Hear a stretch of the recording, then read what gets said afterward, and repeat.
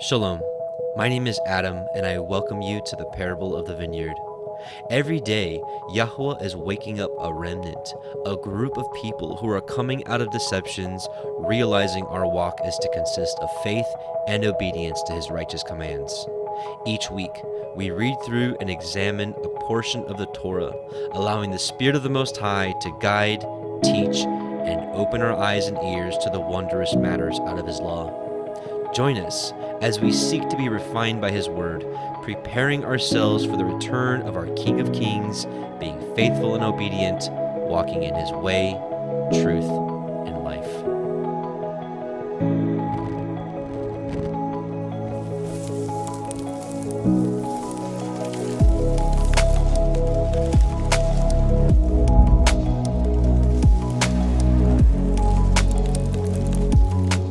Shabbat Shalom and welcome back, brothers and sisters. Welcome to the Parable of the Vineyard YouTube live stream of our Torah portion reading.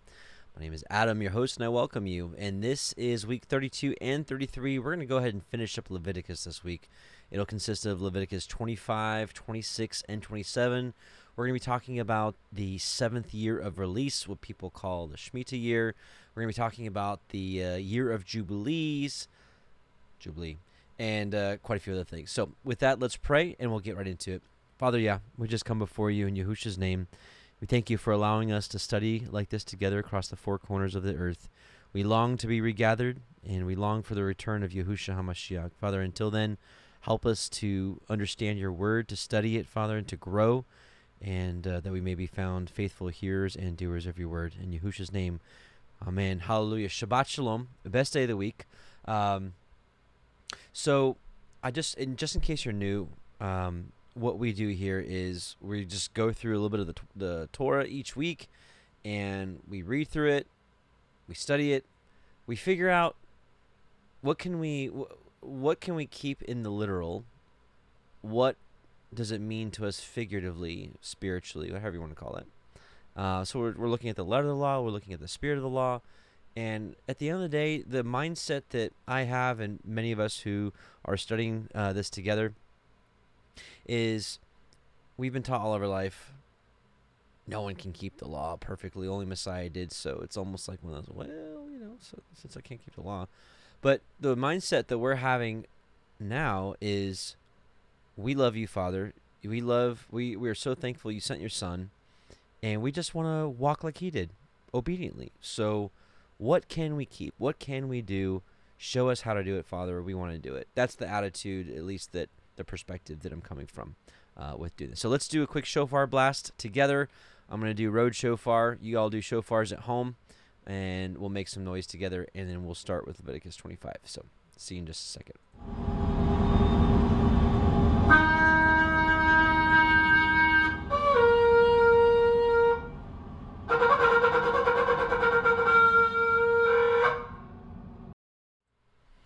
Okay, and here we are at Leviticus 25, and we'll go ahead and get started. A lot of you ask what scriptures we read from. I think there's many good translations out there. I tend to like the Sefer the most. I definitely don't agree with all of the translations, and I don't think there's really any perfect English translation out there. That's just my opinion. But I do like it, and this is what we're going to be reading from. So, the Sefer. We will be cross-referencing with many other translations, and we'll be also including the Greek Septuagint and all that good stuff. So, Leviticus 25, and Yahweh spoke unto Moshe in Mount Sinai, saying, Speak unto the children of Yasharel, it's Israel, and say unto them, When you come into the land which I give you, then shall the land keep a Shabbat unto Yahweh. 6 years you shall sow your field, and 6 years you shall prune your vineyard, and gather in the fruit thereof. But in the 7th year shall be a Shabbat of rest unto the land, a Shabbat for Yahweh. You shall neither sow your field nor prune your vineyard. So pause there real quickly. So it's like all of creation needs a rest, although the only thing I guess the sun, the moon, and stars don't rest, but everything here, I guess, on the earth needs a rest. So we learned that, of course, on the Shabbat we are to rest. Even our animals, our employees, everyone rests. And so, but in a similar way, the land rests every 7 years. So kind of a similar cycle here, and you're just seeing a pattern. And ultimately, I believe that the seventh day Shabbat, the seventh year of rest, ultimately points to the seventh day of creation, which I believe is the millennial reign, the 1,000 years. I know that's something that's been highly debated. A lot of people have been talking about this Messiah 2030, and I believe that a lot of great information was presented in that, a lot of clear and concise information. The only thing I think that's really debatable on that that video is the exact years that Messiah may have been born and crucified, and therefore what year it's actually pointing to in our time now. Nevertheless, I think the basic premise of that video is spot on, that Messiah came and he died at the end of the fourth day, so the end of the 4,000 years. And then you have the prophecies. The most notable is Hosea 6, that and if you guys haven't seen this video, by the way, it's called Messiah 2030. I'm sure most of you out there have heard it at this point. But in the Hosea 6 prophecy, I'll just pull it up instead of just talking about it.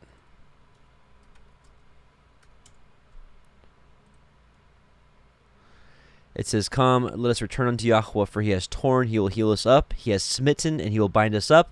After 2 days he will revive us. In the third day he will raise us up, and we shall live in his sight." And what this means is, as we know, a day is as 1,000 years, and 1,000 years is as a day. I believe that the day of Yahweh, also known as the day of the Lord, is 1,000 years long. That's why you see so many different descriptions of this one day, and you're like, how can all this happen in one day? It happens over 1,000 years. But nevertheless, the point is, Messiah came and died on the end of the fourth day. Then began the fifth day, which would be the beginning of the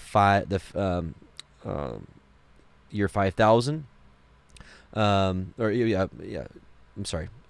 You have the year 5,000. Then we believe that we're at the end of the 6,000 years. So that would be 2,000 years from Messiah's death, 2 days, if you will. So it says, after 2 days, he will revive us. In the third day, he will raise us up. So what that's looking like is 2 days have passed, and we're getting ready to go into the third day, which would be, in our timeline, would be the beginning of the 7,000 years. Probably a lot easier to look at with visuals. Like I said, I think the Messiah 2030 has some great truth in it, but exactly when the birth of Messiah was, the death, and what exactly is the 2,000-year mark, I think is very debatable, but the general premise. And the point I'm making here is going back here that the seventh year or the seventh day in creation is that 1,000-year reign. So it's talking about this rest, this ultimate rest that we see about in Hebrews 6. No, that's not right. Hebrews 4? Yeah. So let us therefore fear, lest a promise of being left us of entering into his rest, which I believe is talking about this seventh year, or the 7,000th year, any of you should seem to come short of it. For unto us was the gospel preached as well as unto them. But the word preached did not profit them, not being mixed with faith in them that heard it. For we which have believed do enter into rest, as he said, I have sworn in my wrath, if they shall enter into my rest, although the works were finished from the foundation of the world. You can see how this is kind of pointing to the creation, the 6 days, and then the rest, 6,000 years, and then the 1,000 year of rest. For he spake in a certain place of the seventh day on this wise, and Elohim did rest the seventh day from all his works. And in this place again, if they shall enter into my rest, seeing therefore it remains that some must enter therein, and they to whom it was first preached enter not in because of unbelief. Again, he limits a certain day, saying to David, today, after so long a time, as it is said, today if you will hear his voice, harden not your hearts. For if, this is Joshua, by the way, for if Joshua had given them rest, then would he not afterward have spoken of another day? There remains therefore a Shabbat to the people of Elohim. So anyways, the point is that it's talking about, I believe this is foreshadowing that 1,000 years of peace, of shalom, where this world is ruled by Messiah, and the kingdom and his people. And I don't know about you, but the prospect of this earth, this earth being ruled by the precepts of Torah, and without partiality and with true judgment and true righteousness, I want to be a part of that. I want to be a part of that with all my heart. And honestly, this is some of the things that I think about when I'm like, when it gets tough and the walk gets hard, and it's like, sometimes seeing the goal, sometimes seeing the prize, or remembering that there is one, it can help us through these hard times. We shouldn't do our service to Yah just because of the rewards or just because of fear of the lake of the fire, but because we love him. But at the end of the day, he tells us these rewards. I believe in for times of encouragement or need of encouragement when this walk just gets hard, because it does. But nevertheless, this is what we have to look forward to. That seventh day, that 7,000 year, that release. But anyways, so the land got a rest. And we'll keep going. Leviticus 25:5. That which grows of its own accord of your harvest you shall reap. Neither gather the grapes of your vine undressed, for it is a year of rest unto the land.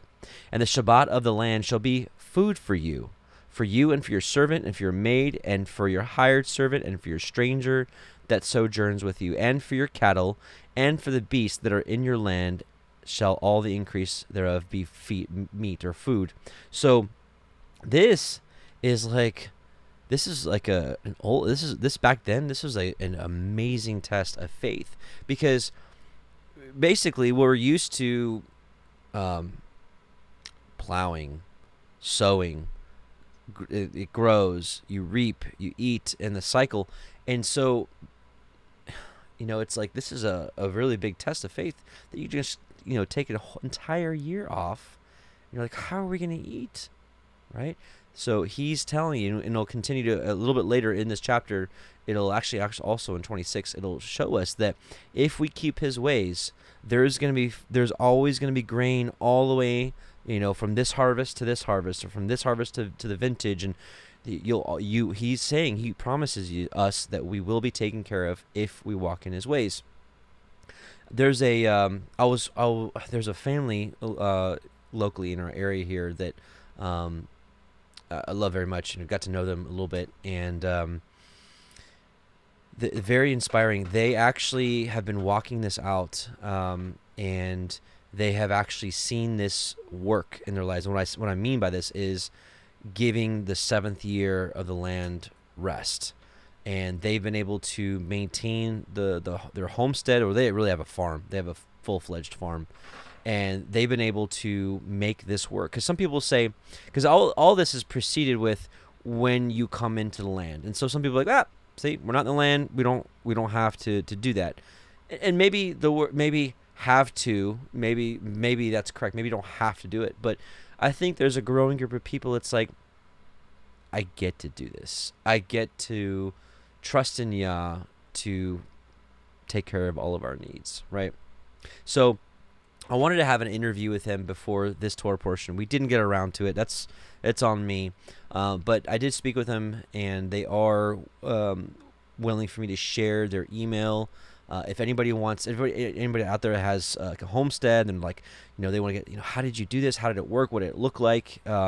There's a family that I know of and I trust to give good counsel and wisdom and guidance for someone who's looking to do this. I think they've also done a pretty good job at looking into which year is the proper seventh year, those type of things. Because some people, when they get to a new homestead, they're like, they kind of set their own 7-year cycle. I do think that there is probably a pattern, a heavenly pattern that determines this. But anyways, great family. If you're interested in hearing their testimony, I'd be happy to share their information. So just reach out to me, send me an email like, hey, I'd like to get in touch with the family that does this 7th year rest of the land, and Yah's blessed them for it. So anyways, just want to share that it does work out there. But anyways, at the end of the day, this part right here is just about trust. So even for some of us that don't have gardens, or we don't live off the land, most of us probably listening to this don't. So it's like, okay, well, what does this mean for us? I think the general precept we're learning here is trusting in him. And I just want to share some scriptures of the importance of it. So let's look at Leviticus 26:32 through 35. Obviously, we're going to read this in just a bit. And it says, "And I will bring the land into desolation, and your enemies which dwell therein shall be astonished at it. And I will scatter you among the heathen, and will draw out a sword after you. And your land shall be desolate, and your cities waste. Then shall the land enjoy her Sabbaths, as long as it lies desolate, and you be in your enemy's land. Even then shall the land rest and enjoy her Sabbaths.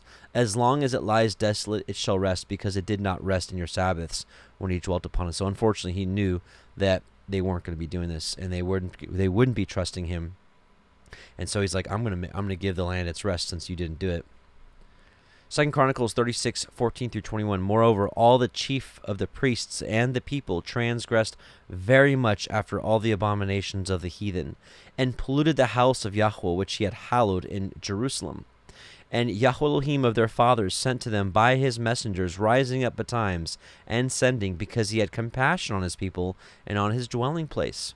But they mocked the messengers of Elohim, and despised his words, and misused his prophets, until the wrath of Yahweh arose against his people, till there was no remedy.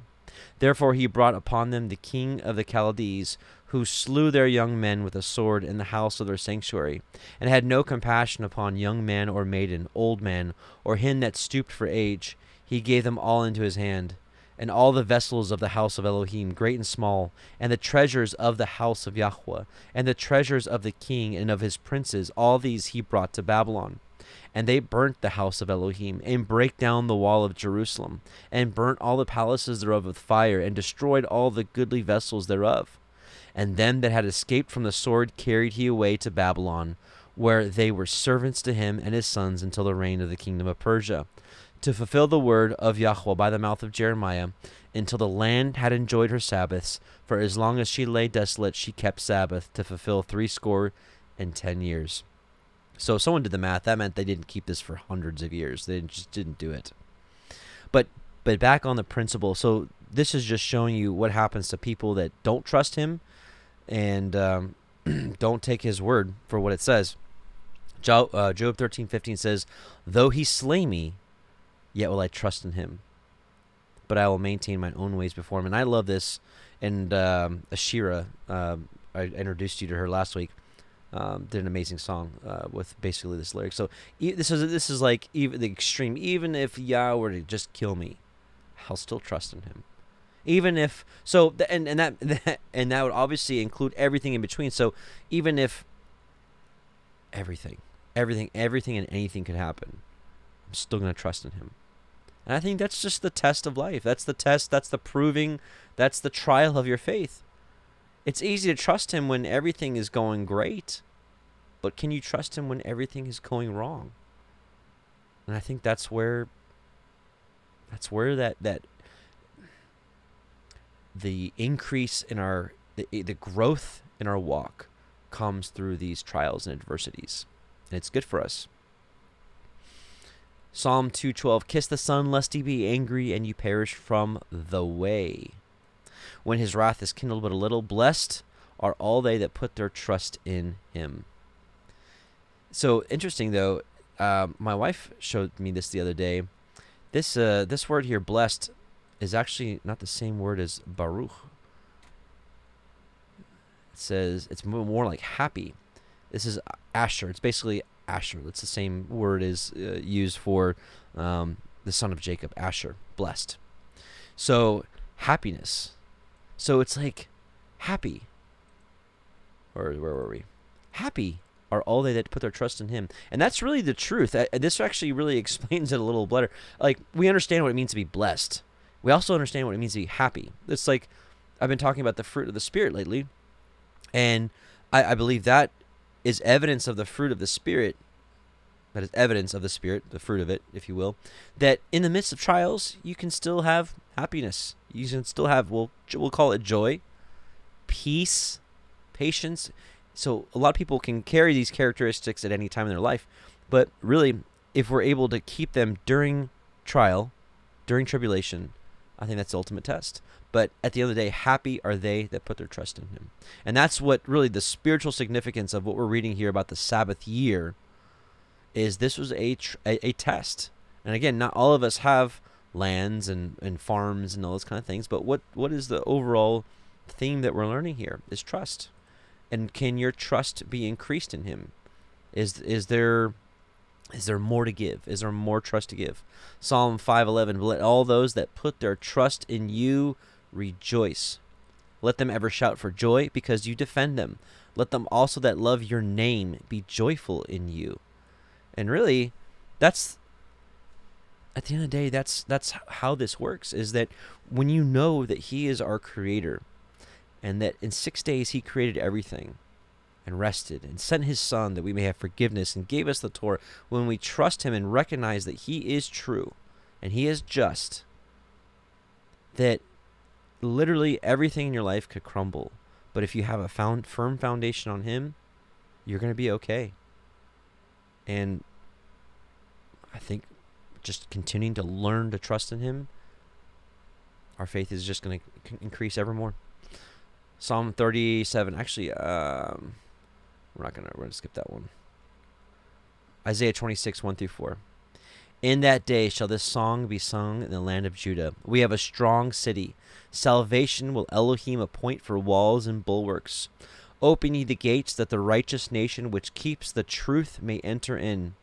You will keep him in perfect peace, whose mind is stayed on you, because he trusts in you. So the person that trusts in Yah, one of the fruits of that is our mind is stayed on him. So especially in the midst of calamity or hardships or whatever, our mind is on him. Like, Father, I'm leaning on you on this. And there's just a peace that comes with it. There's a shalom that comes with knowing that. Trust ye in Yahweh forever, for Yahweh is everlasting strength. Nahum 1:7, Yahweh is good, a stronghold in the day of trouble, and he knows them that trust in him. So you can say you trust in him, but he knows if you actually do or not, or just giving lip service, which we know he does not like.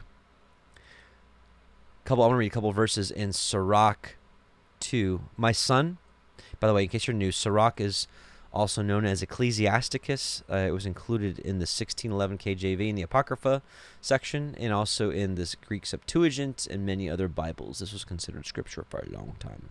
A long time. My son, if you come forward to serve Yahweh, prepare yourself for temptation, or word can be translated as trial or tribulation or testing. So, literally, if you're like, I want to serve Yahweh, prepare yourself. Set your heart right and be steadfast, and do not be hasty in time of calamity. The kind of people that would do this are people that don't trust in him. Cleave to him and do not depart, that you may be honored at the end of your life. Here's the verse right here. Accept whatever is brought upon you, and in changes that humble you, be patient. That's a sign of trusting him. For gold is tested in the fire, and acceptable men in the furnace of humiliation. Trust in him, and he will help you. Make your ways straight, and hope in him. You who fear Yahweh, wait for his mercy, and turn not aside, lest you fall. You who fear Yahweh, trust in him, and your reward will not fail. You who fear Yahweh, hope for good things, for everlasting joy and mercy. Consider the ancient generations, and see who ever trusted in Yahweh and was put to shame, or whoever persevered in the fear of Yahweh and was forsaken, or whoever called upon him and was overlooked. For Yahweh is compassionate and merciful. He forgives sins and saves in time of affliction. Woe to timid hearts and slack hands, and to the sinner who walks along two ways. Woe to the faint heart, for it has no trust. So that's like he doesn't care, when's this going to end? Whatever. I'm being over exaggerating, of course, but really, how many of us have been at those times where we're just like, he's not listening to my prayers. I don't understand. And patience goes hand in hand with trust. And sometimes I'll be a witness here. Sometimes it gets right down to the wire and you're like, I'm trusting in you. And then just boom, every time when you trust in him, he delivers. So woe to the faint heart. The faint heart is the person who's like, he basically gives up, or is like, I want to give up, or I can't do this, or it's too hard, or what. Woe to the faint heart. It has no trust. Therefore, it will not be sheltered. Woe to you who have lost your endurance. What will you do when Yahweh punishes you? Those who fear Yahweh, or aka trust him, will not disobey his words. And those who love him will keep his ways. Those who fear Yahweh, can even say trust Yahweh, will seek his approval. And those who love him will be filled with the law. That's right. Filled with the law. Let's say it one more time. Let's just say Torah. Filled with the Torah. Those who love him will be filled with the Torah. Those who fear Yahweh will prepare their hearts and will humble themselves before him. Let's read another interesting passage. 1 Maccabees chapter 2 verses 49 through 64. This is like a get you going speech. Now the days drew near for Matthias to die, and he said to his sons, arrogance and reproach have now become strong. It is a time of ruin and furious anger. Now, my children, show zeal for the Torah, and give your lives for the covenant of our fathers. Remember the deeds of the fathers which they did in their generations, and receive great honor and an everlasting name. Was not Abraham found faithful when tested, and it was reckoned to him as righteousness? Joseph, in the time of his distress, kept the commandment and became master of Egypt. Phinehas, our father, because he was deeply zealous, received the covenant of everlasting priesthood. Joshua, because he fulfilled the command, became a judge of Israel. Caleb, because he testified in the assembly, received an inheritance in the land. David, because he was merciful, inherited the throne of the kingdom forever.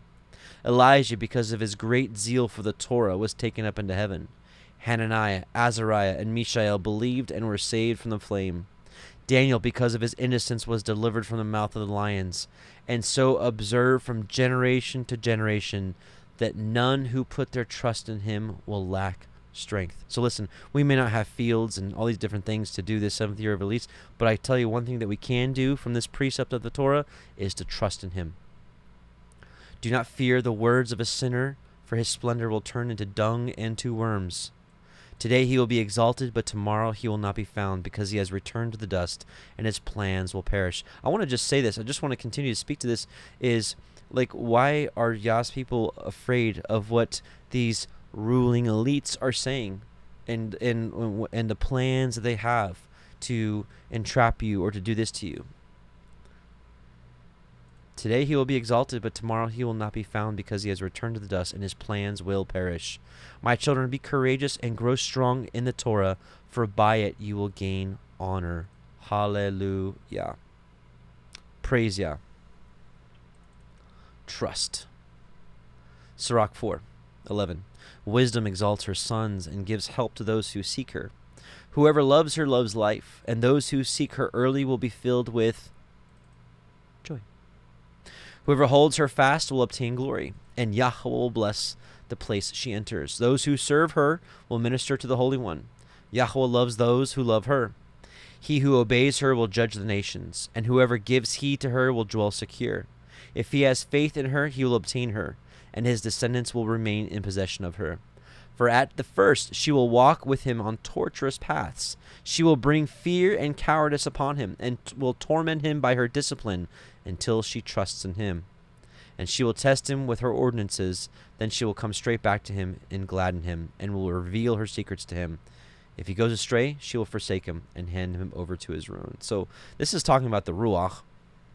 And I know it says her, and in the New Testament it says him, but regardless, the Ruach, it's like the Ruach has to trust us too. So this is like we trust the Father trusts us.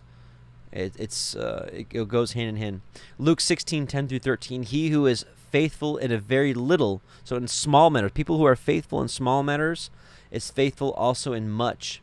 And he who is dishonest in a very little is dishonest also in much.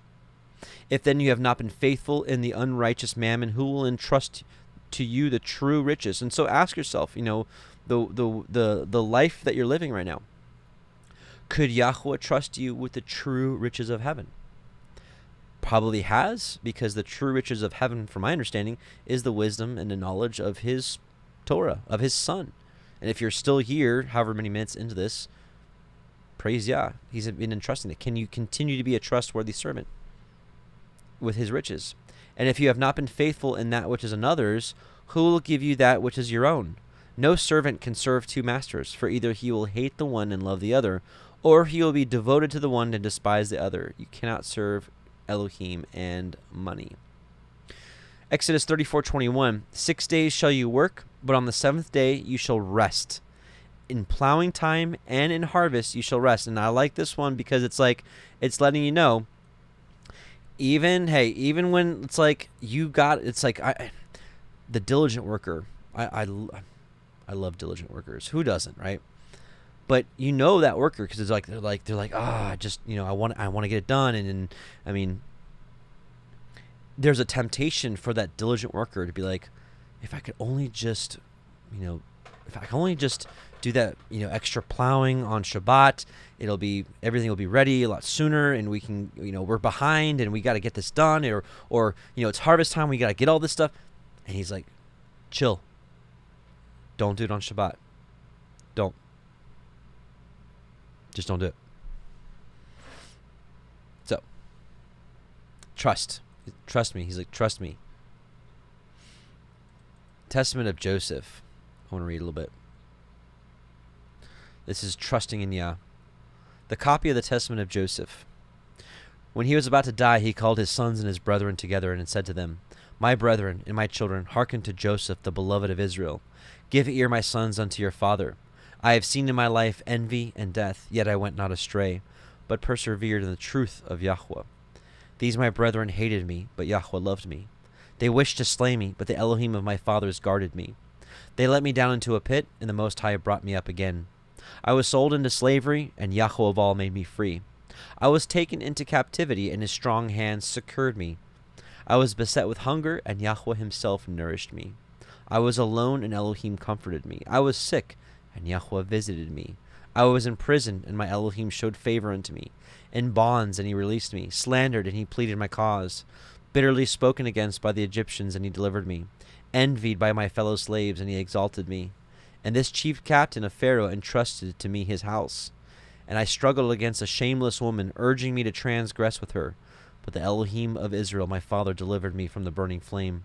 I was cast into prison. I was beaten. I was mocked. But Yahweh granted me to find mercy in the sight of the keeper of the prison. Listen to this. For Yahweh does not forsake them that fear him, neither in darkness, nor in bonds, nor in tribulations, nor in necessities. For Elohim is not put to shame as a man, nor as the son of man is he afraid, nor as one that is earthborn is he weak or affrighted. But in all those things he give protection, and in diverse ways he does comfort. Though for a little space he departs to try the inclination of the soul. I really appreciate this passage, because some of you out there, I'm sure there's been some times where it's like I said earlier, oh, he's not, my prayers aren't being answered. What's going on? Though for a little space he departs to try the inclination of the soul. He's like, so where are you going to go with this? Is your faith going to crumble, or are you going to still trust in me? In 10 temptations or trials he showed me approved, and in all of them I endured. For endurance is a mighty charm, and patience gives many good things. So patience and trust works hand in hand. Love for Yah, trust in him, patience in him responding. It goes together. These are some of the things that we need to work on. One other thing that I think about is we trust him with clean eating. Think about it. When we decline eating pork or shellfish, at this point, to a lot of us, it's like, ew, anyways, I don't want that. But like back in the day when we didn't understand, bacon, sausage, and whatever else, but reading his laws and recognizing that they're still intact, and there's still that he didn't just have empty words of vanity when he said, hey, don't eat the pig. Don't eat things in the waters that doesn't have fins and scales. we're trusting him. And there's just a little cool passage I wanted to read from 4th Maccabees, chapter 1, verse 31. And it's going to use the word temperance. Temperance, we understand a little better today as self-control. And one of the ways we can exercise our trust in Yahweh is our self-control for food, specifically unclean foods. So now temperance or self-control consists of a command over the lusts. But of the lusts, some belong to the soul, others to the body. And over each of these classes, the reasoning appears to bear sway.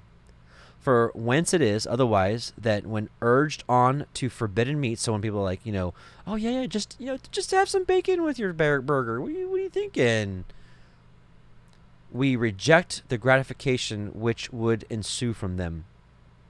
Is it not because reasoning is able to command the appetites? I believe so. Hence it is then that when lusting after water animals and birds and four-footed beasts and all kinds of foods which are forbidden us by the law, the Torah, we withhold ourselves through the mastery of reasoning. For the affections of our appetites are resisted by the tempered or self-controlled understanding and bent back again, and all the impulses of the body are reined in by reasoning. Just another way, again, we can just show our trust for him. It's like, hey, he says pork bacon is a no-go, sausage is a no-go, then it's a no-go. I trust you. I trust that I won't miss those things ever again. And guess what? You can teach me about beef bacon, which some of you have emailed me about it. It's, from what I understand, mostly it's like a certain brisket cut, and then you cook it a certain way, and then you slice it, and it's really yummy. I think it's better than pork bacon, but all right. The point is, we're going back to Leviticus 25. It says, verse 6, and the Shabbat of the land shall be food for you and for your servant, and for your maid, and for your hired servant, and for your stranger that sojourns you. How much more in the greater sense of life and the great conflict that's before us, which is good versus evil, light versus darkness, is that when we choose to trust in him, it is meat for us. It's to our benefit. It's to our satisfaction. It's for eternal life. It's a miracle. So that's the year of release, known as the Shemitah year. And so again, those on the very literal side, those of you that do have homesteads and gardens and those kind of things, again, if you want to reach out to this family that has this amazing testimony, just reach out to me and I'll give you their information. Let's keep going. Leviticus 25:8. And you shall number 7 Sabbaths of years unto you, 7 times 7 years, and the space of the 7 Sabbaths of years shall be unto you 49 years.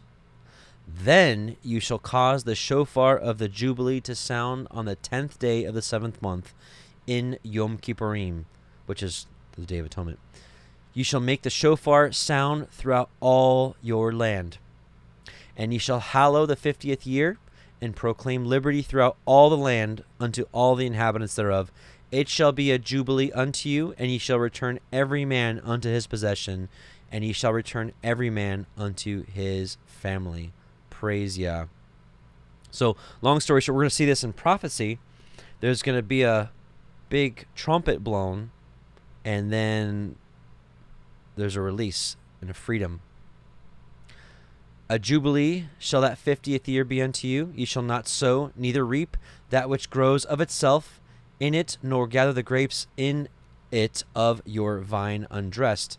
For it is the jubilee, it shall be holy unto you. Ye shall eat the increase thereof out of the field. And the year of this jubilee ye shall return every man unto his possession. That's some key stuff right there for some prophecy.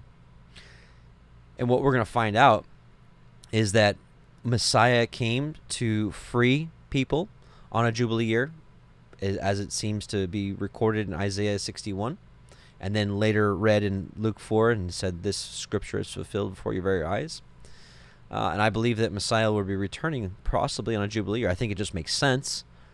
It doesn't have to work out that way, but it just kind of makes sense because that's the whole concept of this. People's debts are wiped out. People's debts are wiped out. People return back to their properties if they had to sell it because they were poor. So think about that. Someone who's in just straight poverty, they had to sell their property to just have some money to survive. But when the Jubilee year hits, boom, it's restored back to them like nothing ever happened. It's absolutely amazing. And if you sell anything unto your neighbor or buy anything of your neighbor's hand, you shall not oppress one of another. According to the number of the years after the Jubilee, you shall buy of your neighbor, and according unto the number of years of the fruits he shall sell unto you. According to the multitude of years, you shall increase the price thereof, and according to the fewness of years, you shall diminish the price of it. For according to the number of the years of the fruits he sells unto you. So essentially, this is talking about land. So this is talking about when you sell the land, however much time is left until the next Jubilee is how much it's worth. So if you're 40 years in and there's only 10 years left until the next Jubilee, that land is going to sell for less than land that's like, let's say you're only 5 years in and there's another 45 years until the Jubilee. The price of that property is worth more than the one that's if you were closer to the Jubilee happening again, if that makes sense. You shall not therefore oppress one another, but you shall fear your Elohim, for I am Yahweh Elohim. Wherefore you shall do my statutes, and guard my judgments, and do them, and ye shall dwell in the land in safety. And the land shall yield her fruit, and ye shall eat your fill, and dwell therein safely. So he's like, if you keep my ways, you're going to be safe. Nothing's going to harm you. And if you shall say, what shall we eat in the 7th year? Behold, we shall not sow, nor gather our increase. So that's like, what are we going to do? Then I will command my blessing upon you in the 6th year, and it shall bring forth fruit for 3 years. And ye shall sow in the 8th year, and eat yet of the old fruit until the 9th year. Until her fruits come in, ye shall eat of the old store. So I want to pause there real quickly, and I want to share some of the prophetic here. So Isaiah 61, 1 through 3, we know that Messiah stood up and read this, and he fulfilled it. So we know this is talking about him. The Spirit of Yahweh Elohim is upon me, because Yahweh has anointed me to preach good tidings unto the meek. He has sent me to bind up the brokenhearted, to proclaim liberty, freedom to the captives, and the opening of the prison to them that are bound, to proclaim the acceptable year of Yahweh, and the day of vengeance of our Elohim. So it's interesting, Messiah actually stopped right here, and his 2 comings are in this one verse, to proclaim the acceptable year of Yahweh. He stopped reading. And then the second part of that verse, and the day of vengeance of our Elohim, to comfort all that mourn. So all this right here, this is all to proclaim liberty to the captives. All this stuff here, this is all Jubilee talk. And so if his first coming was a Jubilee, and we see here, even in the same sentence, we've got the 2 comings. The first one here, and the second one here. At least just how I understand it. To appoint unto them that mourn in Zion, to give unto them beauty for ashes, the oil of joy for mourning, the garment of praise for the spirit of heaviness, that they might be called trees of righteousness, the planting of Yahweh, that he might be glorified. Those are your Psalm 1 trees, the ones that meditate in his Torah day and night. So I put a challenge out there for you all to memorize Psalm 1. I think it's really important to have that in us, in our hearts, in our minds, and know it, and to teach it diligently into our children.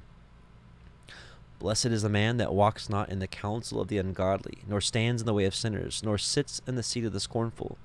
But his delight is in the Torah of Yahweh, and in his Torah does he meditate day and night. And he shall be like a tree planted by the rivers of water, that brings forth his fruit in his season. His leaf shall not wither, and whatever he does shall prosper. The wicked are not so, but are like the chaff which the wind blows away. Therefore the wicked shall not stand in the judgment, nor sinners in the assembly of the righteous. For Yahweh knows the way of the righteous, but the way of the sinners shall perish. Now listen, we've got 2 7-year-old boys here in our congregation that have memorized it. So the challenge out to you. Well, I'd say, I've said it before, there's no mention of the adults of Israel. So you children of Israel of all ages, I think Psalm 1 is good to have on the tip of your mouth at any time. For your children's sake, for your sake, for those around you that you're witnessing to, Psalm 1 is so important. But anyways, the point is, getting back to the point here. First coming, it appears to be a Jubilee. And I would think it would just make sense that the second coming would come with a Jubilee. At least the announcement of it. And again, remember, it says... where is it at? So, on the year of Jubilee, you should cause the shofar of the Jubilee to sound on the 10th day of the 7th month, right? And then the Jubilee is announced, and ye shall return every man to his possession. Aren't we waiting for our eternal possession? Just a question. I think we are. Deuteronomy 31 through 10. And it shall come to pass, when all these things are come upon you, the blessing and the curse which I have set before you, and ye shall call them to mind among all the nations where Yahweh your Elohim has driven you, and shall return unto Yahweh your Elohim, and shall obey his voice according to all that I command you this day, you and your children with all your heart and with all your soul, that then Yahweh your Elohim will turn your captivity, and have compassion on you, and will return and gather you from all the nations where Yahweh your Elohim has scattered you. And this is kind of where we're at right now, is that we are still scattered, but we're coming back to him, us and our children, with all of our heart, soul, and mind. And you see that. You and your children, that's the prerequisite. So we've got to get our children going here, brothers and sisters. If any of yours be driven out to the outmost parts of heaven, from there will Yahweh your Elohim gather you, and from there will he fetch you. And Yahweh your Elohim will bring you into the land which your fathers possessed, and you shall possess it. And he will do you good and multiply you above your fathers. This is the promise. We're waiting for this possession. And Yahweh your Elohim will circumcise your heart and the heart of your seed to love Yahweh your Elohim with all your heart and with all your soul, that you may live. And Yahweh your Elohim will put all these curses upon your enemies and them that hate you, which persecuted you. And you shall return and obey the voice of Yahweh, and do all his commandments which I command you this day. And Yahweh your Elohim will make you plenteous in every work of your hand, in the fruit of your body, and in the fruit of your cattle, and in the fruit of your land for good. For Yahweh will again rejoice over you for good, as he rejoiced over your fathers, if you shall hearken unto the voice of Yahweh Elohim. And here's going to define that: to keep his commandments and his statutes, which are written in the book of the Torah. And if you will turn unto Yahweh Elohim with all your heart and with all your soul. So here in Joshua 6, we see something interesting here. Now Jericho was straitly shut up because of the children of Israel. None went out, and none came in. And Yahweh said unto Joshua, See, I have given into your hand Jericho, and the king thereof, and the mighty men of valor. And ye shall compass the city, all you men of war, and go round about the city once. Thus shall you do 6 days. And the 7 priests shall bear before the ark 7 trumpets of ram's horns, which it's the horn of Jubilee is what it says here. And the 7th day ye shall compass the city 7 times, and the priests shall blow with the trumpets. And it shall come to pass that when they make a long blast with the ram's horn, or the horn of Jubilee, I'll show it to you in a second. And when you hear the sound of the trumpet, all the people shall shout with a great shout, and the wall of the city shall fall down flat, and the people shall ascend up every man straight before him. Pretty cool stuff. So we get a little picture here. We get a little picture here of the 6 days, and then the 7th day. And then the 7th day, there's that victory. So the ram's horn. So it's not ram, it's Yobel for Yobelim, Jubilee, right? So the Jubilee. This is translated as Jubilee, 21 times, ram's horn 5, and trumpet once. But this is talking about a trumpet, a cornet. This is the Jubilee. This is the Jubilee horn, which we'll learn about is a special silver trumpet. So we see some similarities here in the story of Joshua and Jericho. Pretty cool stuff. I think the whole end time starts with this same trumpet that we see here. Psalm 47, 1-8. Oh, clap your hands, all you people. Shout unto Elohim with a voice of triumph. For Yahweh Most High is terrible. He is a great king over all the earth. He shall subdue the people under us, and the nations under our feet. He shall choose our inheritance for us, the excellency of Jacob whom he loved. Listen to this. Elohim is gone up with a shout. This is Teruah. This is what we learned from Yom Teruah, from the day of Feast of Trumpets. Elohim is gone up with a shout. Yahweh with the sound of a trumpet. Sing praises to Elohim. Sing praises to our King. Sing praises. For Elohim is the King of all the earth. Sing ye praises with understanding. Elohim reigns over the heathen. Elohim sits upon the throne of his holiness. And it looks like all this starts with this shout, with this trumpet. 1 Thessalonians 4:13-18. But I would not have you to be ignorant, brethren, concerning them which are asleep, that you sorrow not, even as others which have no hope. For if we believe that Yahusha died and rose again, even so them also which sleep in Yahusha will Elohim bring with him. For this we say unto you by the word of Yahweh, that we which are alive and remain unto the coming of Yahweh shall not prevent them which are asleep. For Yahweh, or the Master himself, shall descend from heaven with a shout, with the voice of the archangel, and with the trump of Elohim, and the dead in Messiah shall rise first. Then we which are alive and remain shall be caught up together with them in the clouds, to meet Yahweh in the air, and so shall we ever be with Yahweh.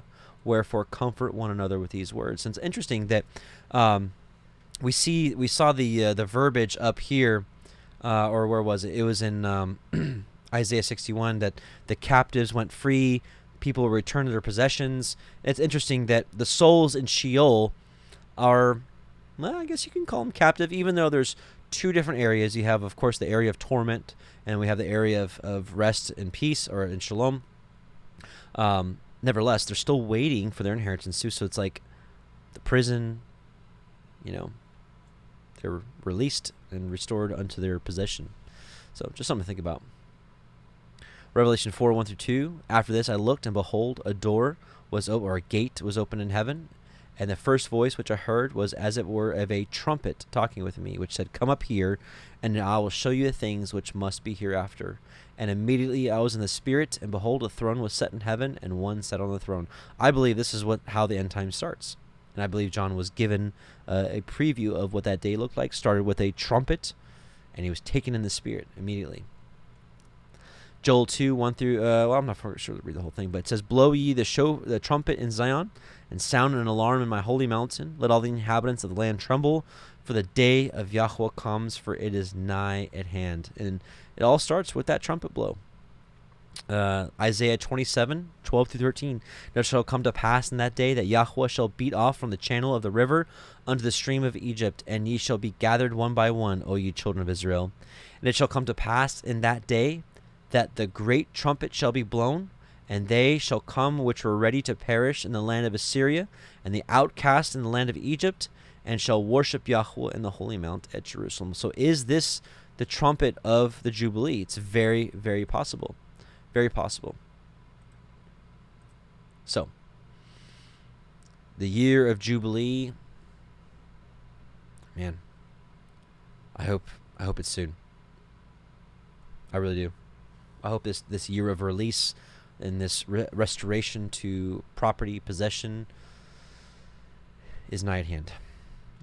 There's a lot of speculation as to exactly what that year is. I'll just be straightforward with you. I have not put enough time into that to speak anywhere intelligently on what I believe is the correct year of Jubilee. So that's for another time. But I want to confirm that Messiah himself is our Jubilee. In the spiritual, I think physically we're still waiting for that day, but in the spiritual realm, Messiah is our Jubilee. Does that make sense? So when his first coming and his ministry, his death, burial, resurrection, and the sending of the Spirit, I believe that was the spiritual fulfillment of him giving us, he's our relief. He's our release. Relief and release. John 8:25. Then said they unto him, Who are you? And Yahushua said to them, Even the same that I said unto you from the beginning. I have many things to say and to judge of you. But he that sent me is true, and I speak to the world those things which I have heard of him. They understood not that he spake to them of the Father. Then said Yahushua to them, When you have lifted up the Son of Man, then you shall know that I am he, and that I do nothing of myself, but as of my Father has taught me, I speak these things. And he that sent me is with me. The Father has not left me alone, for I do always those things that please him. As he spake these words, many believed on him. Then said Yahushua to those Jews which believed on him, If you continue in my word, then you are my disciples indeed. And you shall know the truth, and the truth shall make you free. That's that freedom, that's that release that we have. They answered him, We be Abraham's seed, and we were never in bondage to any man. How do you say you shall be made free? Yahushua answered them, Verily, verily, I say unto you, whoever commits sin is the servant of sin. And the servant abides not in the house forever, but the Son abides forever. Now listen, if the Son therefore shall make you free, you shall be free indeed. And what a blessing that is, to have our sins to be forgiven, our guilt, our burdens to be taken, and he's taken those for us, and the Son has made us free indeed. Hallelujah. 1 Peter 2:15 through 16. For so it is the will of Elohim, that with well-doing ye may put to silence the ignorance of foolish men, as free, and not using your freedom or liberty for a cloak of maliciousness, but as the servants of Elohim. And we know that the Torah itself is freedom. Psalm 119:44 through 45. So shall I keep your law, your Torah, continually forever and ever, and I will walk at liberty, at freedom, for I seek your precepts. That is the freedom. That is the release. This is the rest. That's a passage I want to look at. I think it's in Isaiah somewhere. Maybe I'm wrong. Yes. I just thought of this passage as we were reading this. So he says, so here in Isaiah 28, verse 9, he's asking a question. Whom shall he teach knowledge? So who is he going to teach knowledge to? And whom shall he make to understand doctrine? Now he's going to answer, those that are weaned from the milk and drawn from the breasts. They're not babes. They're growing up. These are people that want to grow and continue to learn, and not just stay at the basics. That our sins are saved, or we've been saved, and our sins have been forgiven by Messiah, and that's it. That's where a lot of believers stay. But he's talking about here are the people I'm going to teach, people who are moving past the basics. Not that we don't ever forget where we came from and what Messiah has given us, but we walk that path. We follow him and keep the commandments of the Most High with diligence, because we love him, because it's the right thing to do.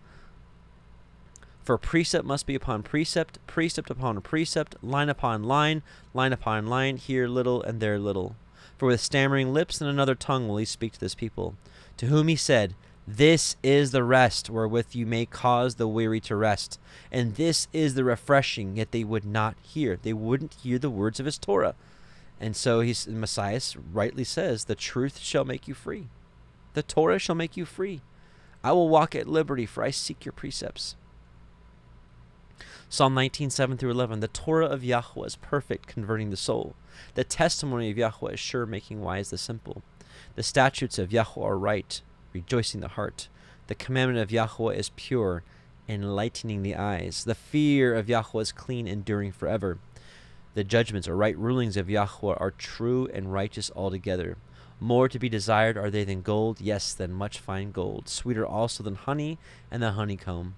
Moreover, by them is your servant warned, and in keeping of them there is great reward. So we can see it here.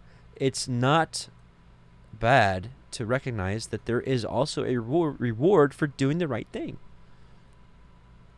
James 1:25. But whoever looks into the perfect law or Torah of freedom, liberty, and continues therein, he being not a forgetful hearer, but a doer of the work, this man shall be blessed in his deed. Praise Yah. These are words of life, brothers and sisters. I want to read a passage from the Apocalypse of Abraham. There will be a link for this book if you want to read it. It's going to be in the study notes. The study notes is a little Word document where I've just got my little notes for going along with this, and you'll see there'll be a link for the Apocalypse of Abraham if you want to reread what we're going through. This is an amazing book, and I believe it's the scripture. And I said, Eternal Mighty One, how long a time is an hour of the age? This is Abraham asking the angel. It can be debated who this angel is, but that's for another point. And he said, I decree to keep 12 periods of the impious age among the heathens and among your seed, and what you have seen will be until the end of time. Count it up, and you will understand. Look down at the picture. And I looked and saw a man going out from the left, the heathen side.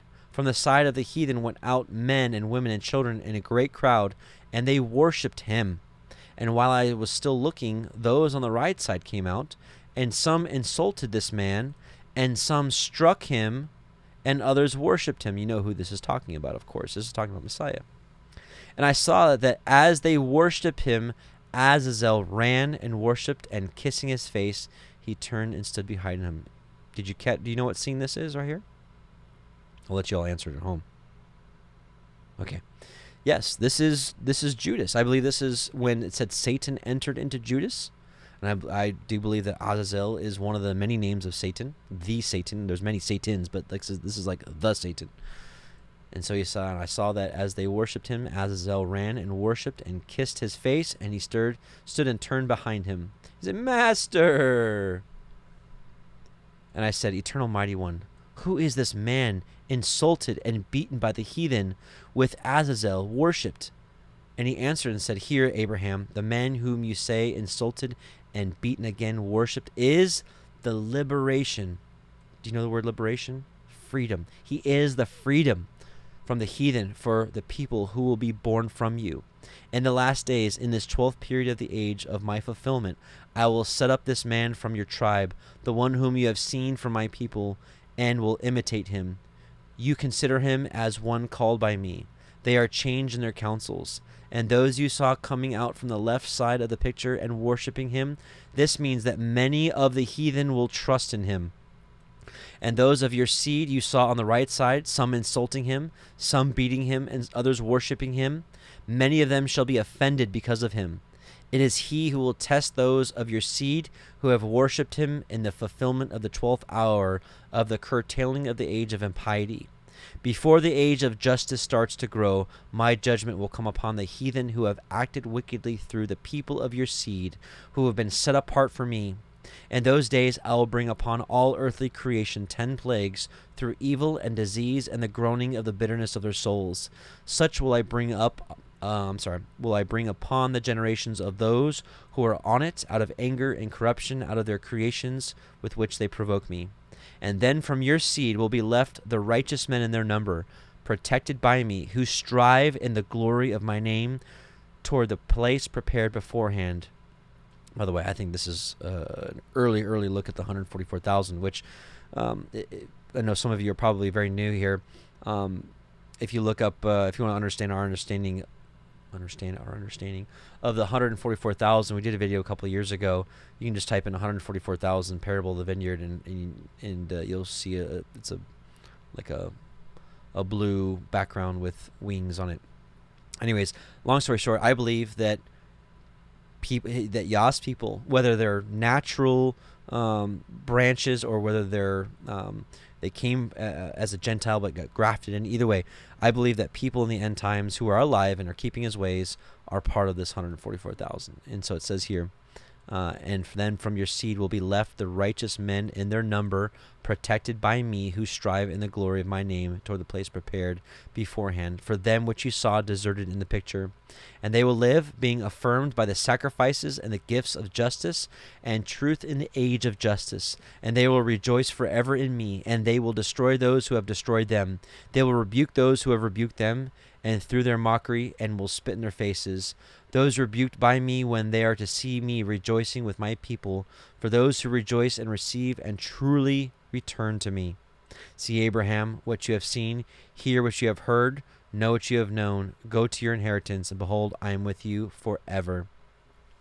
There's also some things here. Now, another version of this, it says, before the age of the righteous begins. There was different manuscripts. This is a different one here.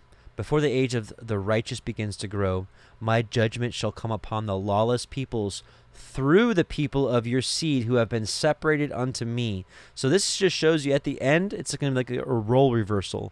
You have people who are accounted as nothing, spit upon, mocked, treated as insolent or ridiculous for keeping the Torah.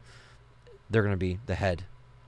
And in those days, I will bring upon all creatures of the earth 10 plagues through misfortune and disease, and the sighing of their grief, and this shall be brought upon the generations of men on account of the provocation and the corruption of mankind, whereby they provoke me.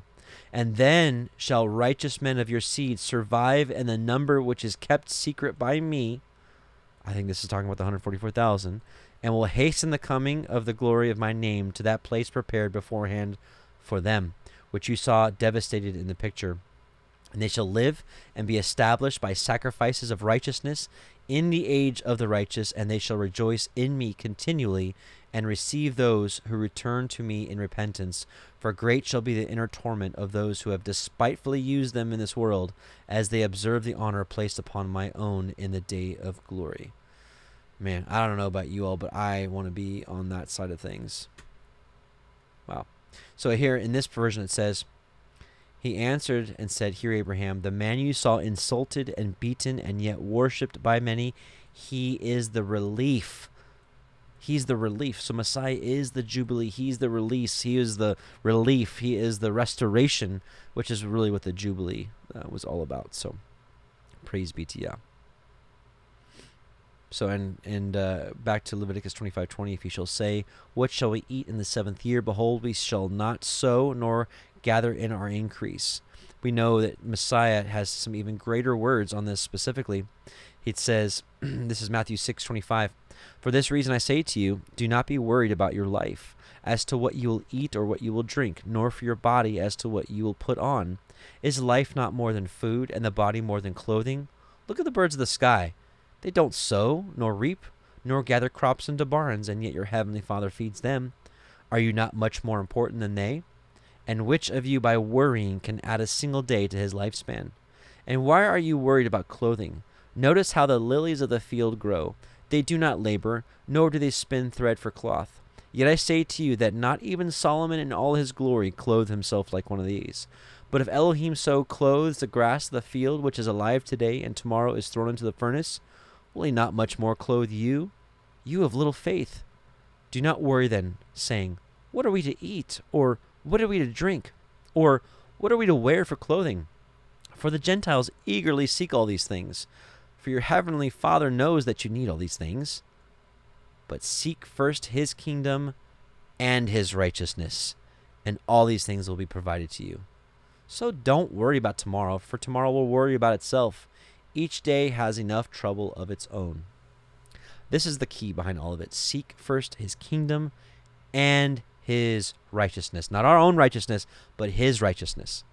And how does he define righteousness?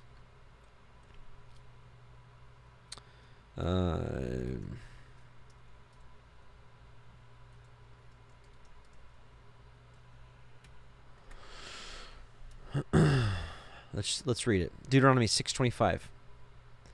And it shall be our righteousness if we observe to do all these commandments before Yahweh our Elohim as he has commanded us. When I said not our righteousness, what I meant to say is somewhere in, I forgot the address, in one of Paul's letters, that like the Pharisees, Sadducees, they sought after their own righteousness and not after the righteousness of Elohim, which is of the Torah. 1 John 3:7, Little children, let no man deceive you. He that does, this obviously denotes action, he that does righteousness is righteous, even as he is righteous. So, what you worrying about? What you worrying about? Let's go back to Leviticus 25, verse 23. The land shall not be sold forever, for the land is mine. So it's like, even to those of you who are property owners, is it really your land or is it Yah's land? Okay, it's Yah's land. For you are strangers and sojourners with me. We're just strangers on this earth. Our eternal possession is within the walls of New Jerusalem. That is, of course, if we be found worthy. And I want to be found worthy. And that's why I love continuing to go through these studies together. And praise Yah, will continue to be refined by his word. And Yah willing, will be found ready at his return. And in all the land of your possessions ye shall grant a redemption for the land. If your brother be waxen poor, and has sold away some of his possessions, and if any of his kin come to redeem it, then shall he redeem that which his brother sold. And if the man have none to redeem it, and himself be able to redeem it, then let him count the years of the sale thereof, and restore the overplus unto the man to whom he sold it, that he may return unto his possession. But if he be not able to restore it to him, then that which is sold shall remain in the hand of him that has bought it until the year of Jubilee. And in the Jubilee it shall go out, and he shall return unto his possession.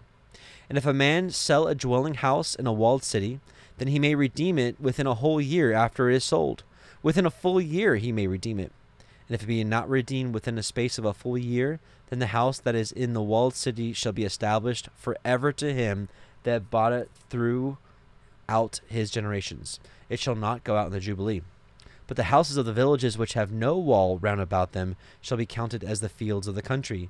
They may be redeemed, and they shall go out in the Jubilee. See, just more good reason to get out of the big cities and get out into the country.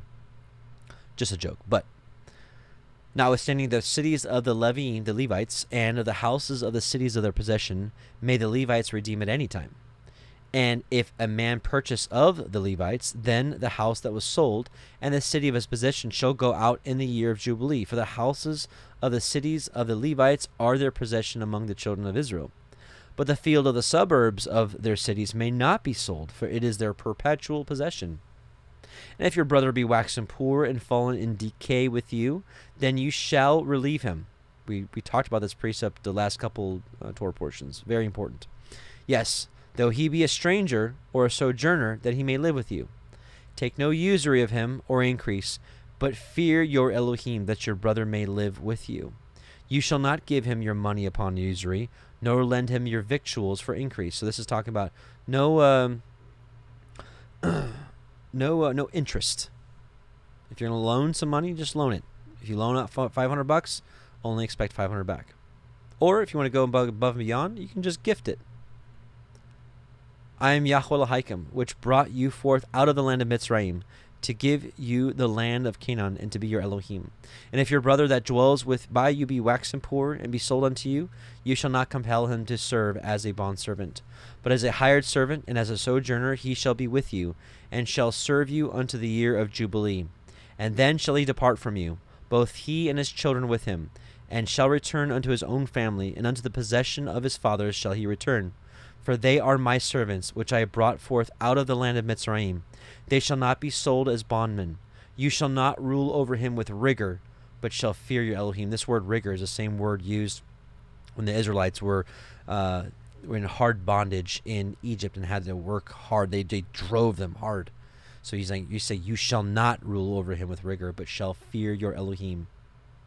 Both your bondmen and your bondmaids, which you shall have, shall be of the heathen that are round about you. Of them shall you buy bondmen and bondmaids. Moreover, the children of the strangers that do sojourn among you, of them shall you buy, and of their families that are with you, which they begat in your land, and they shall be your possession. And ye shall take them as an inheritance for your children after you, to inherit them for a possession. They shall be your bondmen forever. But over your brethren, the children of Yasharel, ye shall not rule over one another with rigor. And kind of, I think, another foreshadow of what's to come. We also, going back to Isaiah 61, where we saw the Jubilee mentioned here, we also see something a little interesting here. And it says here, and strangers shall stand and feed your flocks, and the sons of the aliens shall be your plowmen and your vine dressers. But you shall be named the priests of Yahweh. Men shall call you the ministers of our Elohim. You shall eat the riches of the nations, and in their glory shall you boast yourselves. So, anyways, there's more, but I just wanted to share that. You're seeing a little foreshadow of that in the millennial reign. Leviticus 25:47, and if a sojourner or stranger wax rich by you, and your brother that dwells by him wax poor, and sell himself unto the stranger or sojourner by you, or to the stock of the stranger's family, after that he is sold, he may be redeemed again. One of his brethren may redeem him. Either his uncle or his uncle's son may redeem him, or any that is nigh of kin unto him of his family may redeem him, or if he is able, he may redeem himself. And he shall reckon with him that bought him from the year that he was sold to him unto the year Jubilee. And the price of his sale shall be according unto the number of years, according to the time of a hired servant shall it be with him. If there be yet many years behind him, according unto them, he shall give again the price of his redemption out of the money that he was bought for. And if there remain but few years unto the year of Jubilee, then he shall count with him, and according unto his years, he shall give him again the price of his redemption. And as a yearly hired servant shall he be with him, and the other shall not rule with rigor over him in your sight. And if he be not redeemed in these years, then he shall go out in the year of Jubilee, both he and his children with him. For unto me the children of Yasharel are servants. They are my servants, whom I have brought forth out of the land of Mitzrayim. I am Yahweh Elohim. There was one verse I wanted to just touch on real quickly. Just, the whole concept of the release, the forgiving of debts, those kind of things. It's really prevents kind of the prevents kind of where we're at now in a societal structure. What I mean by that is like the mega corporations, the mega companies, this massive debt, this slavery system that they have in place. Because every 7 years, every 50th year, when you're releasing these debts, things are being restored back to their original the original families. You wouldn't be able to have these just snowball effect type. You wouldn't have the Walmart effect. How about that? Then maybe that makes it a little easy for you, easier for me to say. Leviticus 21. Let's just say this: it creates a fairer game. Game is the wrong word too, but just so you know what I'm talking about. I just don't choose my words right quickly sometimes. I apologize. All right, Leviticus 26. You shall make you no idols nor graven image, neither rear you up a standing image, neither shall you set up any image of stone in your land to bow down unto it, for I am Yahweh Elohim. You shall guard my Sabbaths and reverence my sanctuary. I am Yahweh. If you walk in my statutes and guard my commandments and do them, then I will give you rain in due season, and the land shall yield her increase, and the trees of the field shall yield their fruit. And this is what I was talking about earlier. They'll always have enough food. Your threshing shall reach unto the vintage, and the vintage shall reach unto the sowing time, and you shall eat your bread to the full and dwell in your land safely. So it's like he's saying, if you walk in my statutes, if you guard my ways, there's always going to be an overplus of food. You'll never be without. And I want to just mention this: if, then. So action, reaction. If you do this action, then Yahweh's like, I will have this action with you. And we see that actually carry on in the New Testament. Colossians 1:20-23, and having made shalom through the blood of his cross, by him to reconcile all things unto himself. By him I say, whether they be things in earth or things in heaven, and you that were sometime alienated and enemies in your mind by wicked works, yet now has he reconciled in the body of his flesh through death, to present you holy and unblameable and unreprovable in his sight, if you continue in the faith, grounded and settled, and be not moved away from the hope of the gospel, which you have heard, and which was preached to every creature which is under heaven, whereof I, Paul, am made a minister. So we have to, it's the same thing, spirit and truth. They both require, on the truth side, the faith, it requires you to continue in the faith. The truth side, it requires you to walk in his statutes. If you do this, then I will do this for you. A couple other things I want to mention. Last week we mentioned in Leviticus 23:14, and ye shall eat neither bread, nor parched corn, nor green ears, until the selfsame day that you have brought an offering unto your Elohim. It shall be a statute forever throughout your generations and all your dwellings. I just started hearing about this year, so I don't know if it's a new teaching or not. But some people are saying that this would contradict first fruits being within the week of unleavened bread, which is how we understand it today. Because I also believe that a lot of us understand that Messiah resurrected on first fruits. He resurrected from the dead on first fruits, and he was the first fruits, right? And so, because it's saying here you can't eat bread until you bring the first fruits offering, so people are saying, okay, well, since we're commanded to eat unleavened bread during the week of unleavened bread, how can first fruits be in here in the week of unleavened bread? So some people are putting first fruits outside of unleavened bread, which wouldn't work for Messiah's resurrection on the first fruits. But anyways, they're saying because of this verse here, you can't eat bread, nor parched corn, nor green ears until the self-same day you have brought an offering. So basically, you can't eat bread until you bring the first fruit offering. So people are saying you have to go, a certain amount of days, time, without eating bread, which really doesn't make sense, because back in those days, a large portion of people, literally, it's called daily bread. They literally just lived off of bread. And if people couldn't eat bread for periods of time, it just doesn't work. But the point I'm trying to make here, or what I'd like to make here, is if here's the deal. If they walked in the statutes, and it says here, your threshing shall reach into the vintage shall reach unto sowing time, and ye shall eat your bread to the full and dwell in your land safely. The point is, what I'm trying to make here is, they would always have enough grain from last year. So the grain that they're eating during unleavened bread and during first fruits is the old grain. I believe this is saying you can't eat of the new grain for that current year's harvest until you've given the first fruit offering. And also that allows first fruits to still be within the week of unleavened bread, and there's no gap in eating bread, period. So just want to share that. That might have been confusing. That's a quick overview for some of you that may have heard this and been like, what? What are you talking about?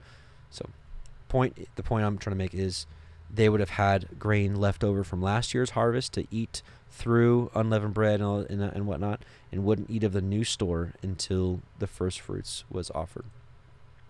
And again, your threshing shall reach unto the vintage shall reach unto the sowing time, and ye shall eat your bread to the full, and dwell in your land's safety. Leviticus 26:6, and I will give peace in the land, lying down with nothing to fear, and the Shabbat of life. Though evil be a part of the land, there is no sword to bring in the land. So he's basically saying you don't even have to fear your enemies when you walk in my ways. And ye shall chase your enemies, and they shall fall before you by the sword. And 5 of you shall chase 100, and 100 of you shall put 10,000 to flight, and your enemies shall fall before you by the sword.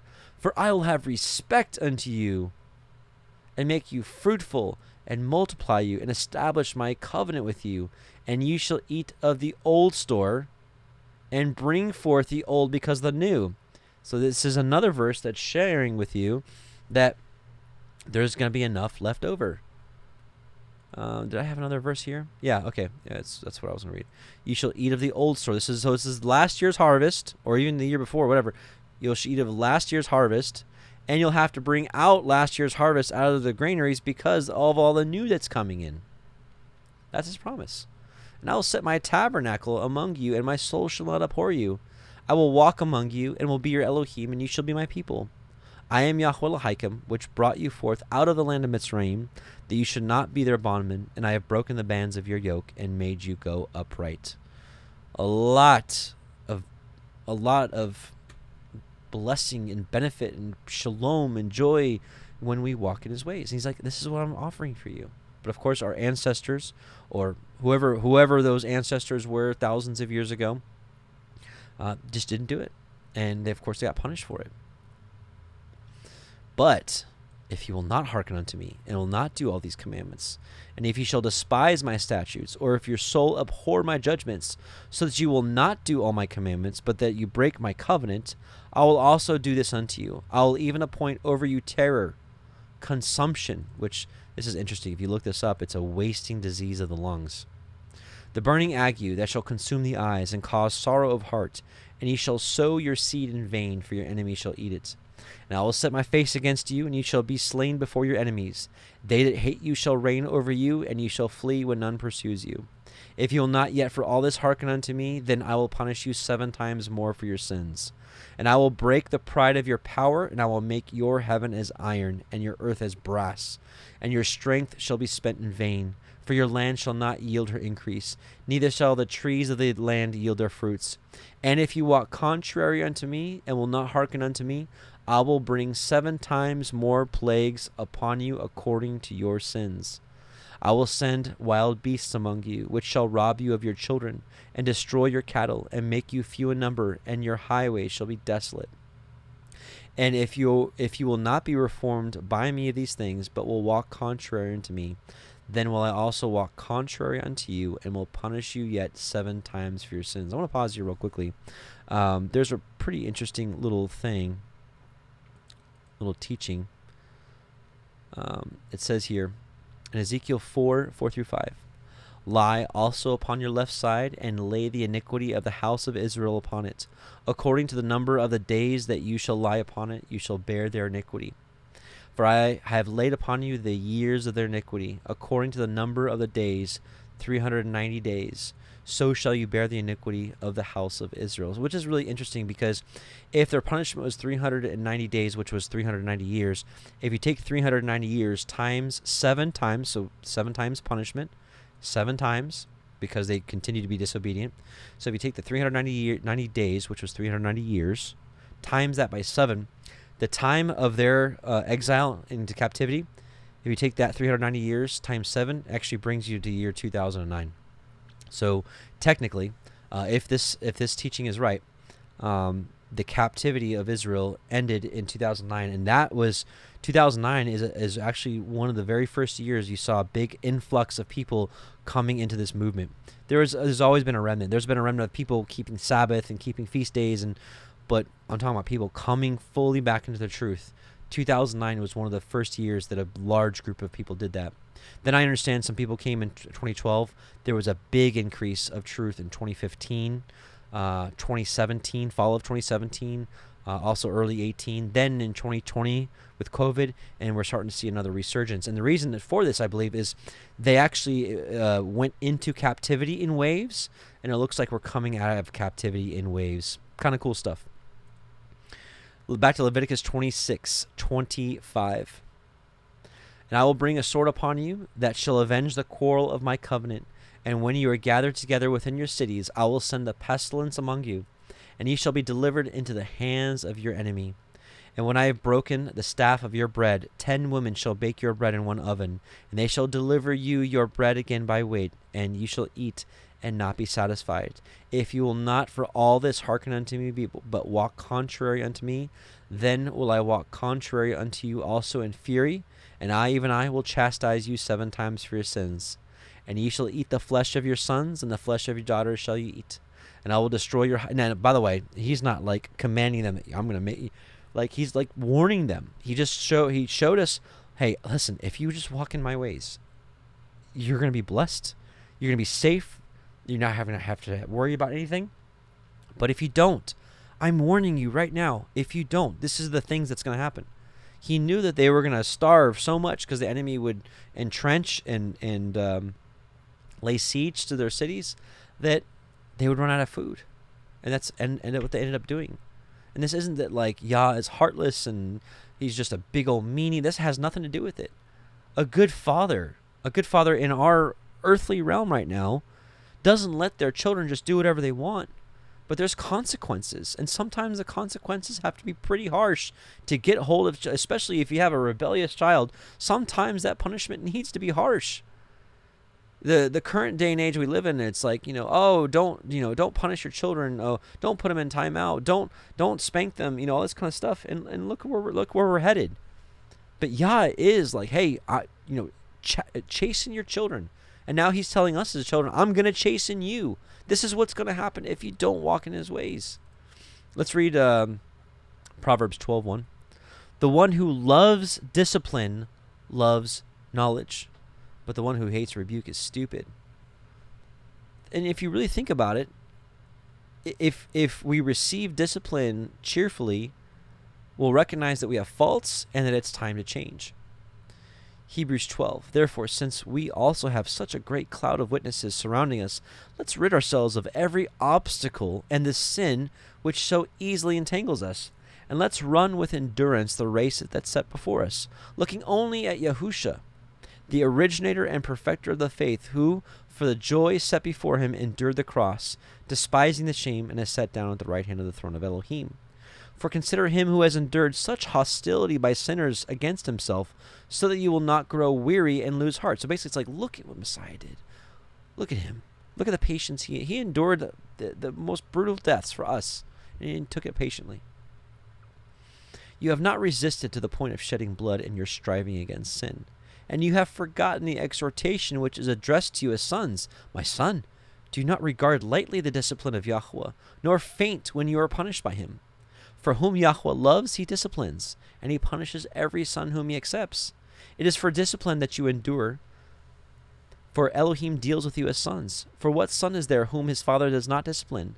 But if you are without discipline, of which all have become partakers, then you are illegitimate children and not sons. Furthermore, we had earthly fathers to discipline us, and we respected them. Shall we not much more be subject to the Father of spirits and live? For they disciplined us for our short time, as seemed best to them. But he disciplines us for our good, so that we may share his holiness. For the moment, all disciplines seems not to be pleasant, but painful. Yet to those who have been trained by it, afterward it yields the peaceable fruit of righteousness. So if we're not kicking against it and rejecting the discipline, if we're embracing it and be like, okay, I messed up, I know I'm being punished, or whatever it may be, or I'm being refined, or if we like, what's instead of like, why me? Why is it always me? Why can't you ever give me a break? Instead of that, Father, I know I'm going through a trial. Please show me what the lesson I need to learn here. Help me to learn it so that I may grow, that I may repent, or whatever needs to happen. Therefore, strengthen the hands that are weak and the knees that are feeble, and make straight paths for your feet, so that the limb which is impaired may not be dislocated, but rather be healed. Pursue peace with all people and holiness, without which no one will see Yahuwah. All right. So, back to Leviticus 26:30. And I will destroy your high places, and cut down your images, and cast your carcasses upon the carcasses of your idols. My soul shall abhor you. And I will make your cities waste, and bring your sanctuaries into desolation. And I will not smell the savor of your sweet odors. I will bring the land into desolation, and your enemies which dwell therein shall be astonished at it. And I will scatter you among the heathen, and will draw out a sword after you. And your land shall be desolate, and your cities waste. Then shall the land enjoy her Sabbaths, as long as it lies desolate. And you be in your enemy's land, even then shall the land rest, and enjoy her Sabbaths. As long as it lies desolate, it shall rest, because it did not rest in your Sabbath when you dwelt upon it. And upon them that are left alive of you I will send the faintness into their hearts, and the lands of their enemies, and the sound of a shaken leaf shall chase them. And they shall flee as fleeing from a sword, and they shall fall when none pursues them. And they shall fall one upon another, as it were before a sword when none pursues. And you shall have no power to stand before your enemies. And ye shall perish among the heathen, and the land of your enemies shall eat you up. And they that are left of you shall pine away in their iniquity in your enemies' lands, and also in the iniquities of their fathers shall they pine away with them. If they shall confess their iniquity, and the iniquity of their fathers, with their transgression which they have transgressed against me, and that also they have walked contrary unto me, and that I also have walked contrary unto them, and have brought them into the land of their enemies, if then their uncircumcised hearts be humbled, and they then accept of the punishment of their iniquity, then will I remember my covenant with Jacob, and my covenant with Yitzchak, and also my covenant with Abraham will I remember, and I will remember the land. So this is very important for us here. This is critical, especially if some of you out there are new and have not properly repented. I would love to share the Daniel 9 confession with you. And Daniel recognized what we just read right now. Daniel basically was like, oh yeah, this right here. And so Daniel has an amazing prayer, and I'd like to read it together, but as if we're praying this. So let's do this. Let's pray real quick. Father Yah, we just come before you, and as a group, and anyone who's listening to it, whether now or in the future, Father, as we read this, we want to read this as our own prayer. Would you allow us to read Daniel's prayer and apply it to our lives, and let the words of our mouth speak this into existence, Father, that we recognize that our forefathers have sinned and sinned greatly. And Father, that you've woken us up, and that we want to repent, and we want to acknowledge that we have walked contrary to you, and that we accept the punishments that we have or will have to endure for these things. We understand also, Father, by the blood of Messiah, that you have forgiven us. We also know there's consequences for actions. Father, we just ask that as we read this prayer written from your beloved Daniel years ago, that it would apply to us right now. In Yahushua's name, amen. Daniel 9. If you want to read it together with me out loud, so that you're speaking these words too. I know you may have a different version. And I set my face unto Yahweh Elohim, to seek by prayer and supplications with fasting and sackcloth and ashes. And I prayed unto Yahweh my Elohim, and made my confession, and said, O Yahweh, the great and dreadful Elohim, keeping the covenant and mercy to them that love him, and to them that keep his commandments. We have sinned, and have committed iniquity, and have done wickedly, and have rebelled, even by departing from your precepts and your judgments. Neither have we hearkened unto your servants the prophets, which spake in your name to our kings, our princes, and our fathers, and to all the people of the land. O Yahweh, righteousness belongs unto you, but unto us confusion of faces, as at this day, to the men of Judah, and to the inhabitants of Jerusalem, and unto all Israel that are near and that are far off. through all the countries where you have driven them, because of their trespass that they have trespassed against you. O Yahweh, to us belongs confusion of face, to our kings, to our princes, and to our fathers, because we have sinned against you. To Yahweh our Elohim belongs mercies and forgiveness, though we have rebelled against him. Neither have we obeyed the voice of Yahweh our Elohim to walk in his laws, which he set before us by his servants the prophets. Yea, all Israel have transgressed your Torah, even by departing, that they might not obey his voice. Therefore the curse is poured upon us, and the oath that is written in the law of Moshe, the servant of Elohim, because we have sinned against him. And he has confirmed his words, which he spake against us, and against our judges that judged us, by bringing upon us a great evil. For under the whole heaven has not been done as has been done upon Jerusalem. As it is written in the Torah of Moshe, all this evil has come upon us. Yet made we not our prayer before Yahweh Elohim, that we might turn from our iniquities and understand your truth. Therefore has Yahweh watched upon the evil, and brought it upon us. For Yahweh our Elohim is righteous in all his works which he does, for we obeyed not his voice. And now, O Yahweh our Elohim, that has brought your people forth out of the land of Egypt with a mighty hand, and have gotten you renowned, as at this day we have sinned. We have done wickedly. O Yahweh, according to all your righteousness, I beseech you, let your anger and your fury be turned away from your city Jerusalem, your holy mountain, because for our sins and for the iniquities of our fathers, Jerusalem and your people are become a reproach to all that are about us. Now therefore, O our Elohim, hear the prayer of your servant and his supplications, and cause your face to shine upon your sanctuary that is desolate, for Yahweh's sake. O my Elohim, incline your ear, and hear, open your eyes, and behold our desolations, and the city which is called by your name, for we do not present our supplications before you for our righteousness, but for your great mercies. O Yahweh, hear. O Yahweh, forgive. O Yahweh, hearken and do. Defer not for your own sake, O my Elohim, for thy city and thy people are called by your name. And that was the end of the prayer. Praise Yah. Let it be so. There's a... if you want to read a story about someone who went to the ends of sin, was one of the most sinful people, the story of Manasseh, 2 Chronicles 33.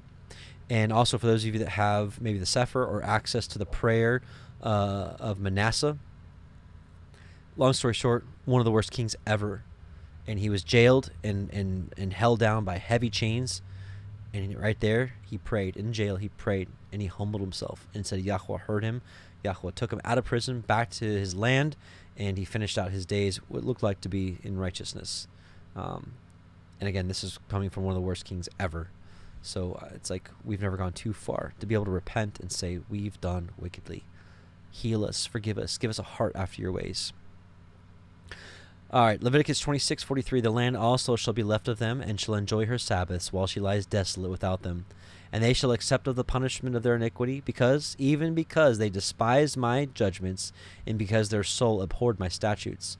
And yet for all that, when they be in the land of their enemies, I will not cast them away, neither will I abhor them, to destroy them utterly, and to break my covenant with them. For I am Yahweh Lahakim.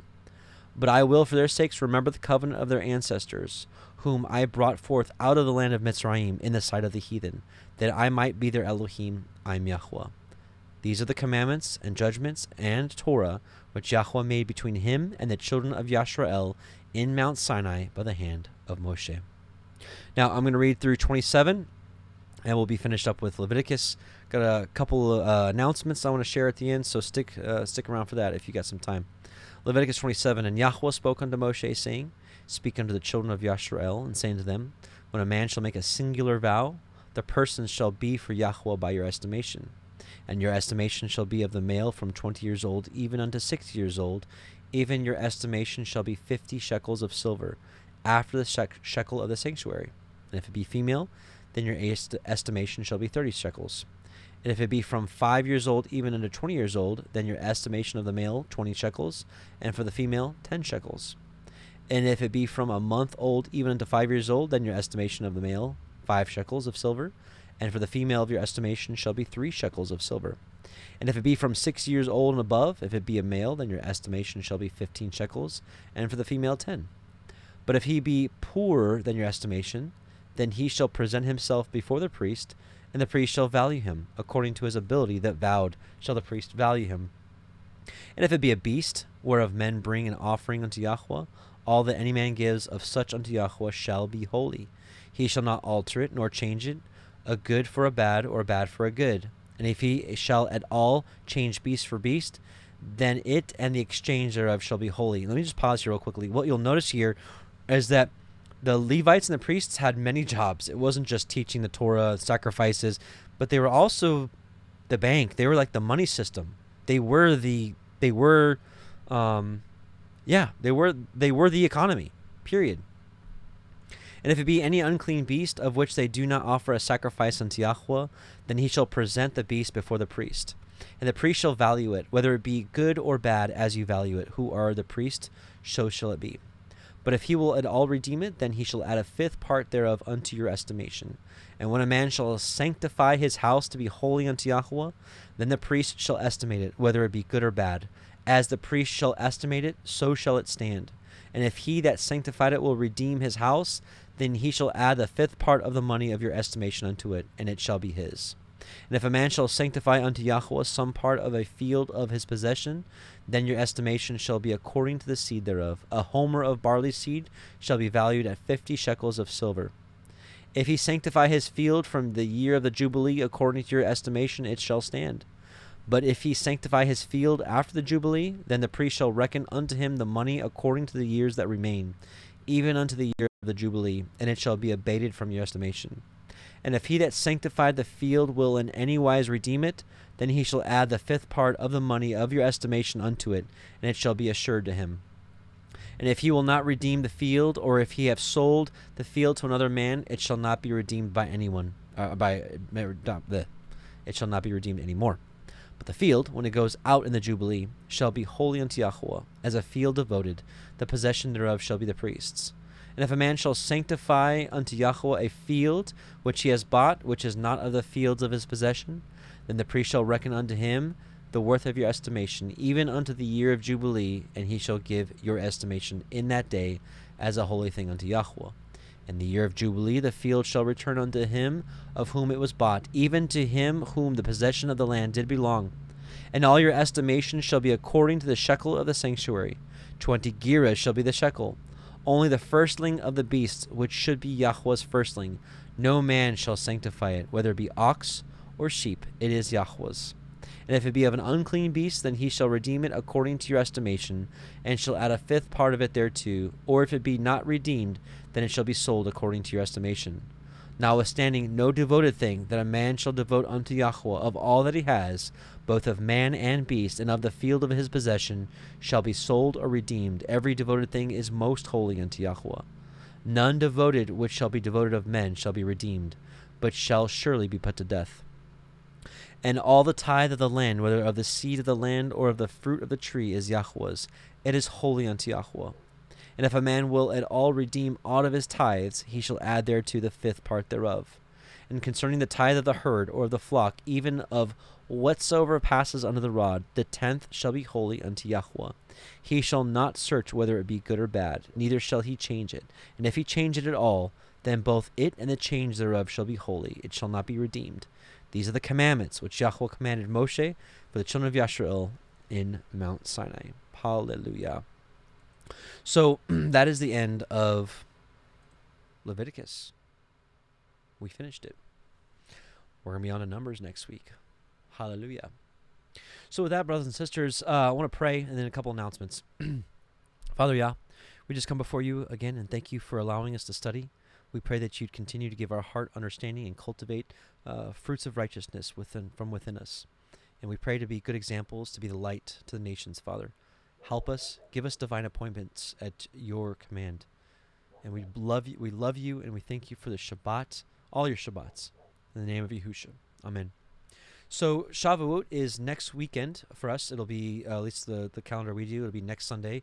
We'll be celebrating it from the evening of the 27th of May to the evening of the 28th. So on that, make sure, most of you don't work on Sunday anyways, so praise Yah. But if you do, please consider getting off work that day.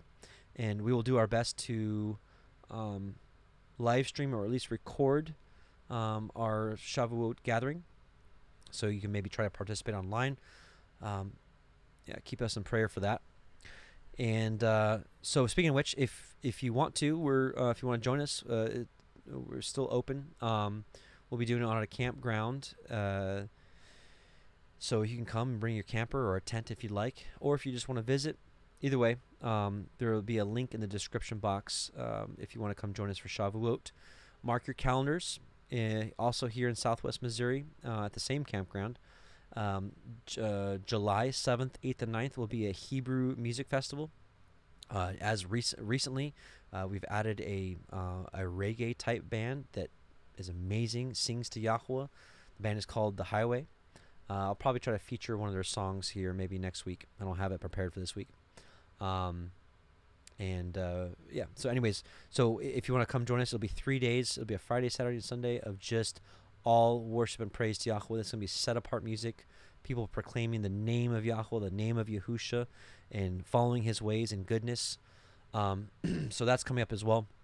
There is a verse in the book of Natsarim I'll read real quickly, and it'll pertain to this announcement.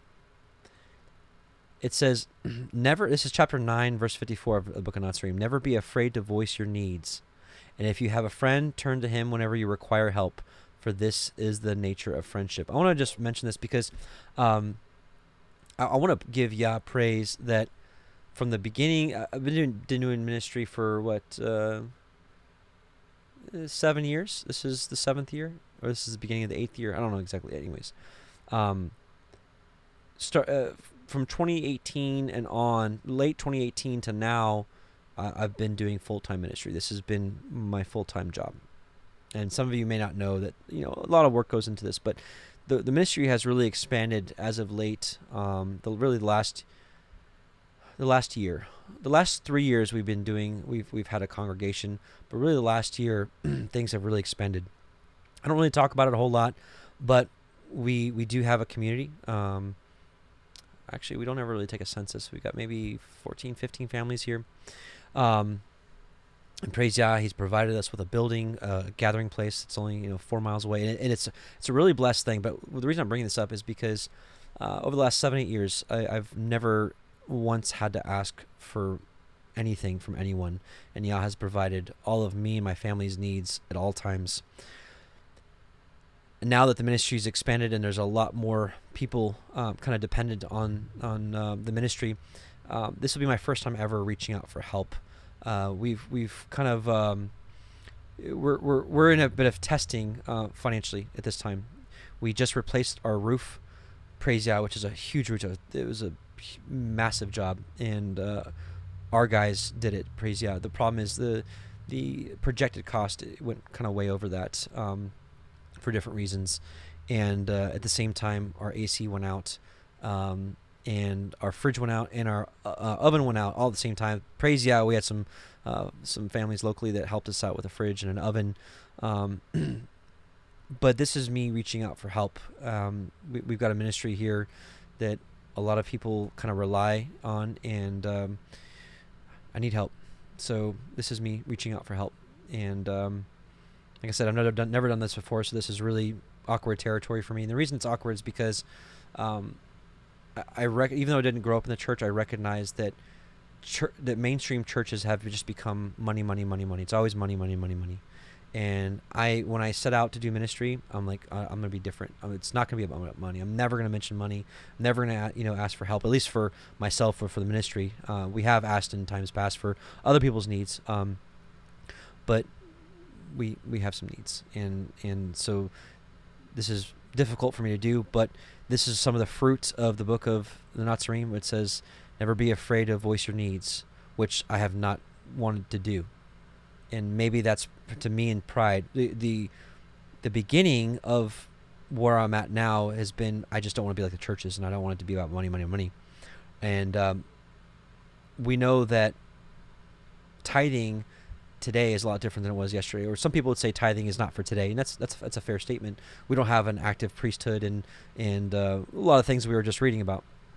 But the basic premise of the tithing is I think still in effect. But the reason I'm bringing this up is I always thought it was very hypocritical that the church would talk about tithing, which was a Torah principle, but then the Torah was done away with. So anyways, I'm kind of rambling at this point because it's uncomfortable for me.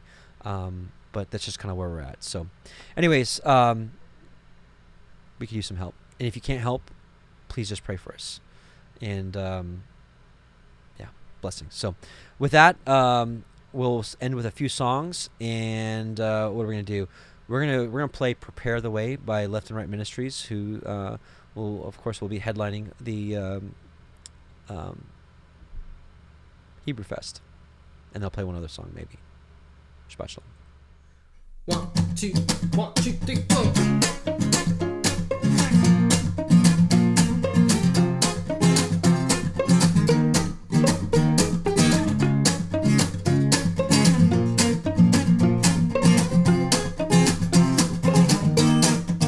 Prepare the way, all His people, make straight a path, for Yeshua's coming back, so we lift up as the mighty voice, Hosanna, hallelujah, Hosanna, hallelujah. Prepare the way, all His people, make straight a path, for Yeshua's coming back, so we lift up as the mighty voice, Hosanna, hallelujah, Hosanna, hallelujah. For He's coming in the clouds with His glory renowned. Make a path for Him. He'll be shining like the sun with the sword on His tongue. He's calling us in, so be ready. For Yeshua is coming again.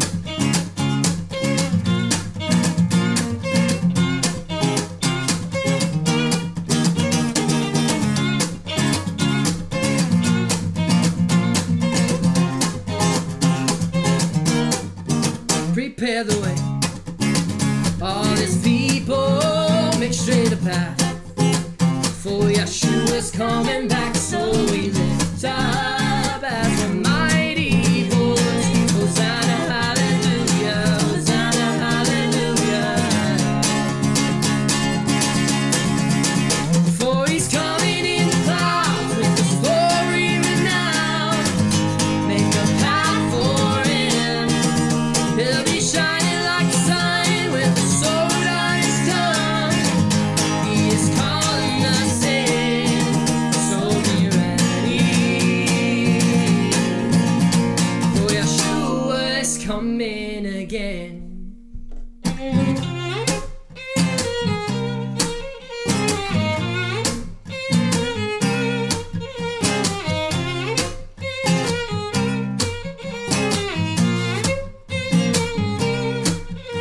The Son of Man who died for our sins was raised to life, and He's coming again. So prepare the way, O people of Yah, let us not delay. The shepherd is called the Son of Man who died for our sins, was raised to life, and He's coming again. So prepare the way, O people of Yah, let us not delay. The shepherd is called, oh, the Son of Man who died for our sins, was raised to life, and He's coming again. So prepare the way, oh, people of Yah, let us not delay. The shepherd is called, oh, the Son of Man who died for our sins, was raised to life, and He's coming again. So prepare the way, oh, people of Yah, let us not delay. The shepherd is called, for He's coming in the clouds with His glory renowned. Make a path for Him, and He'll be shining like the sun with the sword on His tongue. He is calling